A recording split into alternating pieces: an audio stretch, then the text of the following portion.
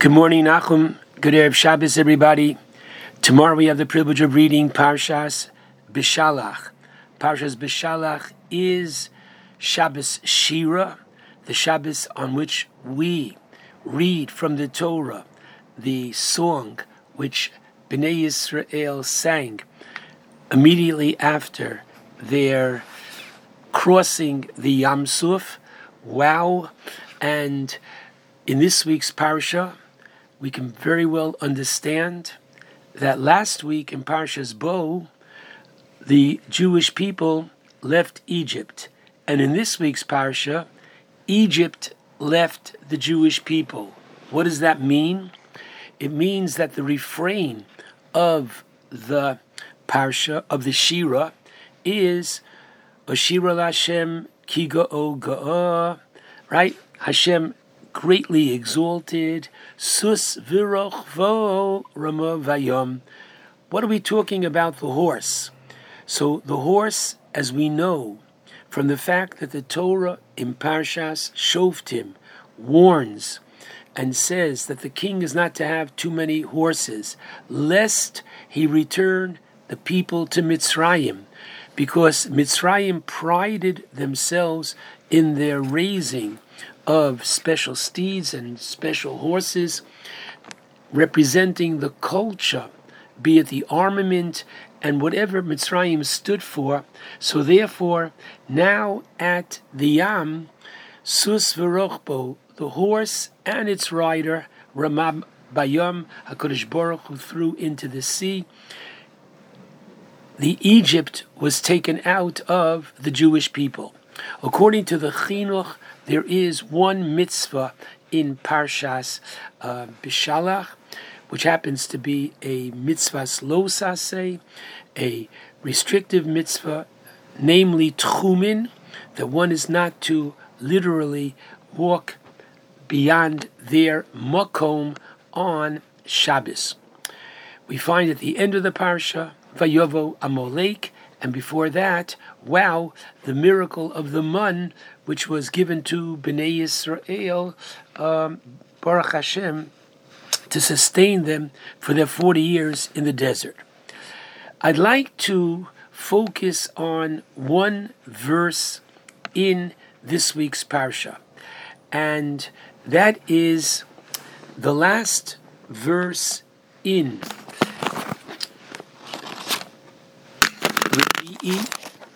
okay, whereby the Torah tells us that after Kriyas Yamsuf, we experience Mora. What happens? Vayasa Moshe es ha'am. What does that mean? That Moshe had to literally, forgive me, force the people. Vayasa Moshe es Yisrael mi Yamsuf. Right? What does that mean, Vayasa? So the rabbis tell us that Bnei Yisrael were so caught up with the Biza of Mitzrayim, the wealth that they were able to collect from how the Egyptians bedecked the chariots and their horses with all their riches and ornaments. Says Rashi, he Sion Bal Korcham. He caused them to literally move on almost against their will, because they were busy taking the goodies and the wealth of Egypt. And Rashi tells us, Ugdola Hoisa Bizas Hayam Mi Bizas Mitzrayim. That which they accumulated and gathered, the riches of Egypt at the Yam, was even greater than what they took out when they left Egypt, where the Torah says, Vayinatzlu es Mitzrayim. Amazing, okay? And then what happens? The Torah tells us they come to a place which is named Mora. Why? Bitter. Because the waters there are bitter. The people complain, oy, oy, oy, what are we to drink? And Hashem shows Moshe a miracle, namely, the waters are bitter. Take a tree, which happens to be bitter, and throw the bitter tree into the bitter waters, and vayimteku hamayim. There, the waters then became sweetened. Now, what happened? Bnei Yisrael were caught up in Olam Hazeh, in this worldliness. Wow, look at the riches that they are getting. And then they immediately were given a crash course at Morah, that they went 3 days. 3 days after having these riches, and all of a sudden there is a vayilonu. The people are complaining. Why are they complaining? There's an emptiness. There's namely, okay, what is my purpose and tafkid, my fulfillment in this world? And they felt this emptiness. And therefore, the Gemara in Bava Kama teaches us that what happened at Morah is, Bava Kama 82a, that Omdu Neviim Shebenehem, the prophets amongst the Jewish people taught them in Morah that they should be reading the Torah every Monday, every Thursday, so that they don't go 3 days without the public reading of Torah. Wow. So Morah was a crash course in teaching Bnei Yisrael values. Yes, money and wealth is important, but only if it is attached to meaning and purpose, namely Torah and mitzvos, which is why the Torah tells us, Sham, Sam, Lo, Choku Mishpat, V'Sham Nisa. There at Morah, we were given both Chok and Mishpat, some laws which we could understand, some laws which we couldn't understand. There at Morah we were given Shabbos. There at Morah we were given, be it Kibbut Avim, be it Paraduma. The Gemara in Sanhedrin says we were given Dinim, the various Mishpatim, the social laws governing man. At Morah we were given law. And it's the verse that immediately follows our being at Morah that I'd like to focus this morning. At the very beginning of Chamishi, chapter 15, Pasuk 27, the Torah tells us, Vayovo'u Elima. We came to a place called Elim. And what was special about Elim? The Torah tells us, V'sham, and there at Elim, Shtei Mesrei Einos Mayim, there at Elim there were 12 springs of water, and Shivim Tmorim, and 70 date palms, and Vayachnu Sham al Hamoyim. They encamped there by the water. Very nice. And the Torah tells us they go from Morah to Elim. So the Ibn Ezra explains it to mean that they went from where it was bitter to where the waters were sweet. Because in order to have 70 date palm trees, you need sweet water. Fine. What is the Torah telling us, and why is this so significant that it even gets an honorable mention in this week's parsha, that they come to Elim with the springs of water and the 70 date palms? Well, I'd like to tell you that it's a lot more than a simple honorable mention, because I'd like to take you to the beginning of Parshas Masei. And there, the Torah is reviewing with us the 42 stops that the Jewish people made as they left Egypt, going and traversing the desert in the course of their 40 years. And basically, it's a listing of one place after another, and the Torah, when it enumerates, does not tell us what happened at these places. So in Masei, when the Torah tells us that they were at Morah, the Torah doesn't remind us of the miracle of Morah, of the waters becoming sweet. However, the Torah does tell us that from Morah we went to Elim, Vayachanu, Vayisu Mimora.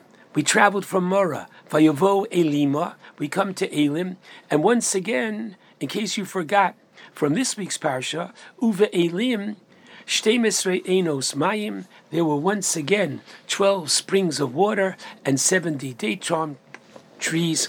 Vayachanu Sham. So there must be something going on regarding these springs and these trees.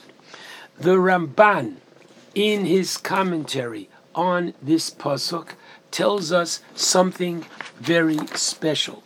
He quotes from the Mechilta, and there in the Mechilta he says, in the name of Rebbe Loza Hamodoi, Miyom Shabara Kodesh Baruch Hu Es Olamo, from the day that God created this world, Bara Sham, on that very day, He created Shtemisrei Mabuin, He created 12 springs, Keneged Yudbeis Shiftei Yisrael, corresponding to the 12 tribes of Israel, Veshivim Dekalim, and 70 date palm trees, Keneged Shivim Zekanim, corresponding to the 70 elders. Now, what's going on here? Says the Sefer Som Derech by Reb Simcha Zisel Brody, who was the Rosh Yeshiva of Hebron, something very, very sharp. What the Torah is doing is Hashem is laying out the red carpet for Bnei Yisrael. Hashem is extending kavod for Am Yisrael. Hashem is extending kavod for the Zekanim, honor for the Jewish people, honor for the elders. Hashem, we're being told from the very beginning of creation, put these springs there, that once the Jewish people will have learned the lesson of Mara, that they must integrate Torah in their lives, HaKadosh Baruch Hu, to use that expression one more time, is laying out the red carpet for them. Welcome aboard. You're now on your way towards Sinai. You're now on your way that you're going to accept the Torah. How important are you? Your acceptance of the Torah is what gives meaning, purpose, and continuity for this world.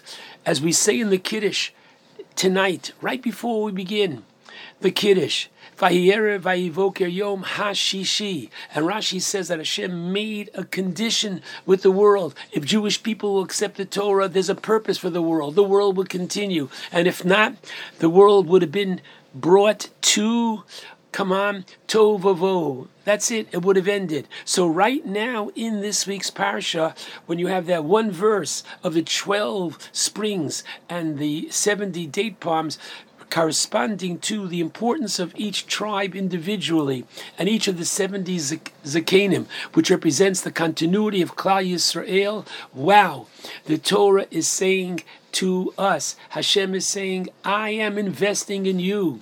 I see great potential in you. That's why I'm giving you this kavod.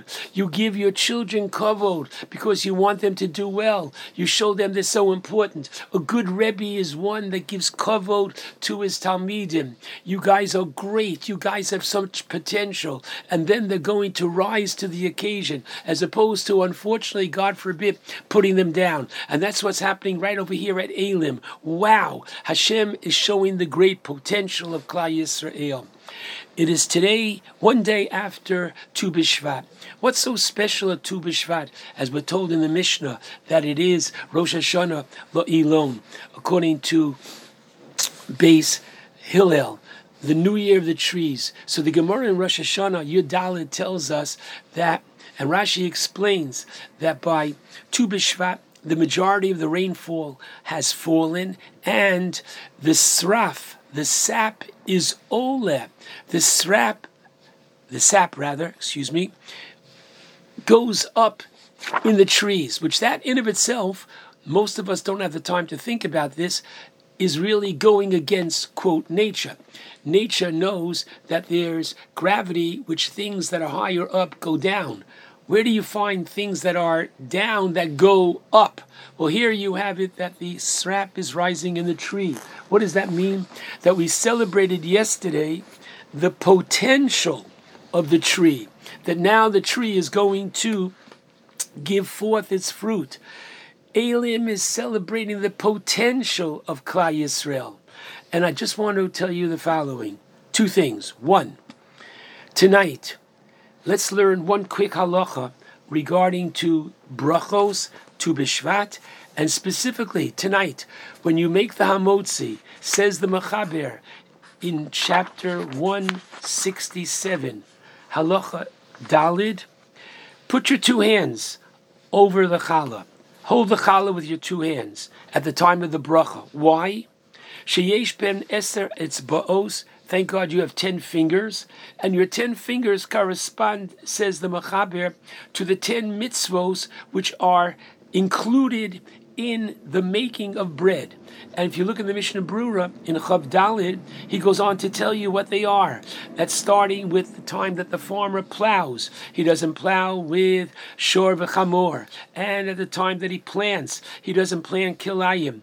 Basically, the opportunity that our taking the beautiful bread bought in a bakery that your wife baked at home. The bottom line is we take a challah and we're able to not only koveya the su'uda, not only to remind us of the Lechem Mishnah, which is why you have two, but more important, the idea is that through a challah, we're able to realize and thank Hashem for the 10 mitzvos that are included in making the challah. Before I get there, the ability to inject spirituality into everything that we do, this is our great potential. And finally, there is that very nice minhag of leaving for the birds covered up. Mainly when Dasan and Aviram said, come on, take a look, everybody. The man did come down on Shabbos, and Moshe said it would not come down. By the time they came out, because Dasan and Aviram put it out, it was gone because the birds ate it. And people, therefore, be that they put out kasha, bird food, for the birds, put it out this afternoon if you want to do it, but don't put it out on Shabbos, because it's a mitzvah to feed your animals on Shabbos. However, animals which are not yours and are not dependent upon you, you shouldn't feed them on Shabbos or Yom Tov, which is why, number one, by Tashlich, you don't throw the bread into the river, the water, on Rosh Hashanah. You can do it before or after Rosh Hashanah, as well as feeding the birds, not on Shabbos from before. Wishing everybody a good Shabbos, wishing everybody the opportunity of rising, of realizing how much Hashem invests in us, how much potential He sees in us. We should, please God, be zoche to actualize our potential. Shabbat Shalom to all.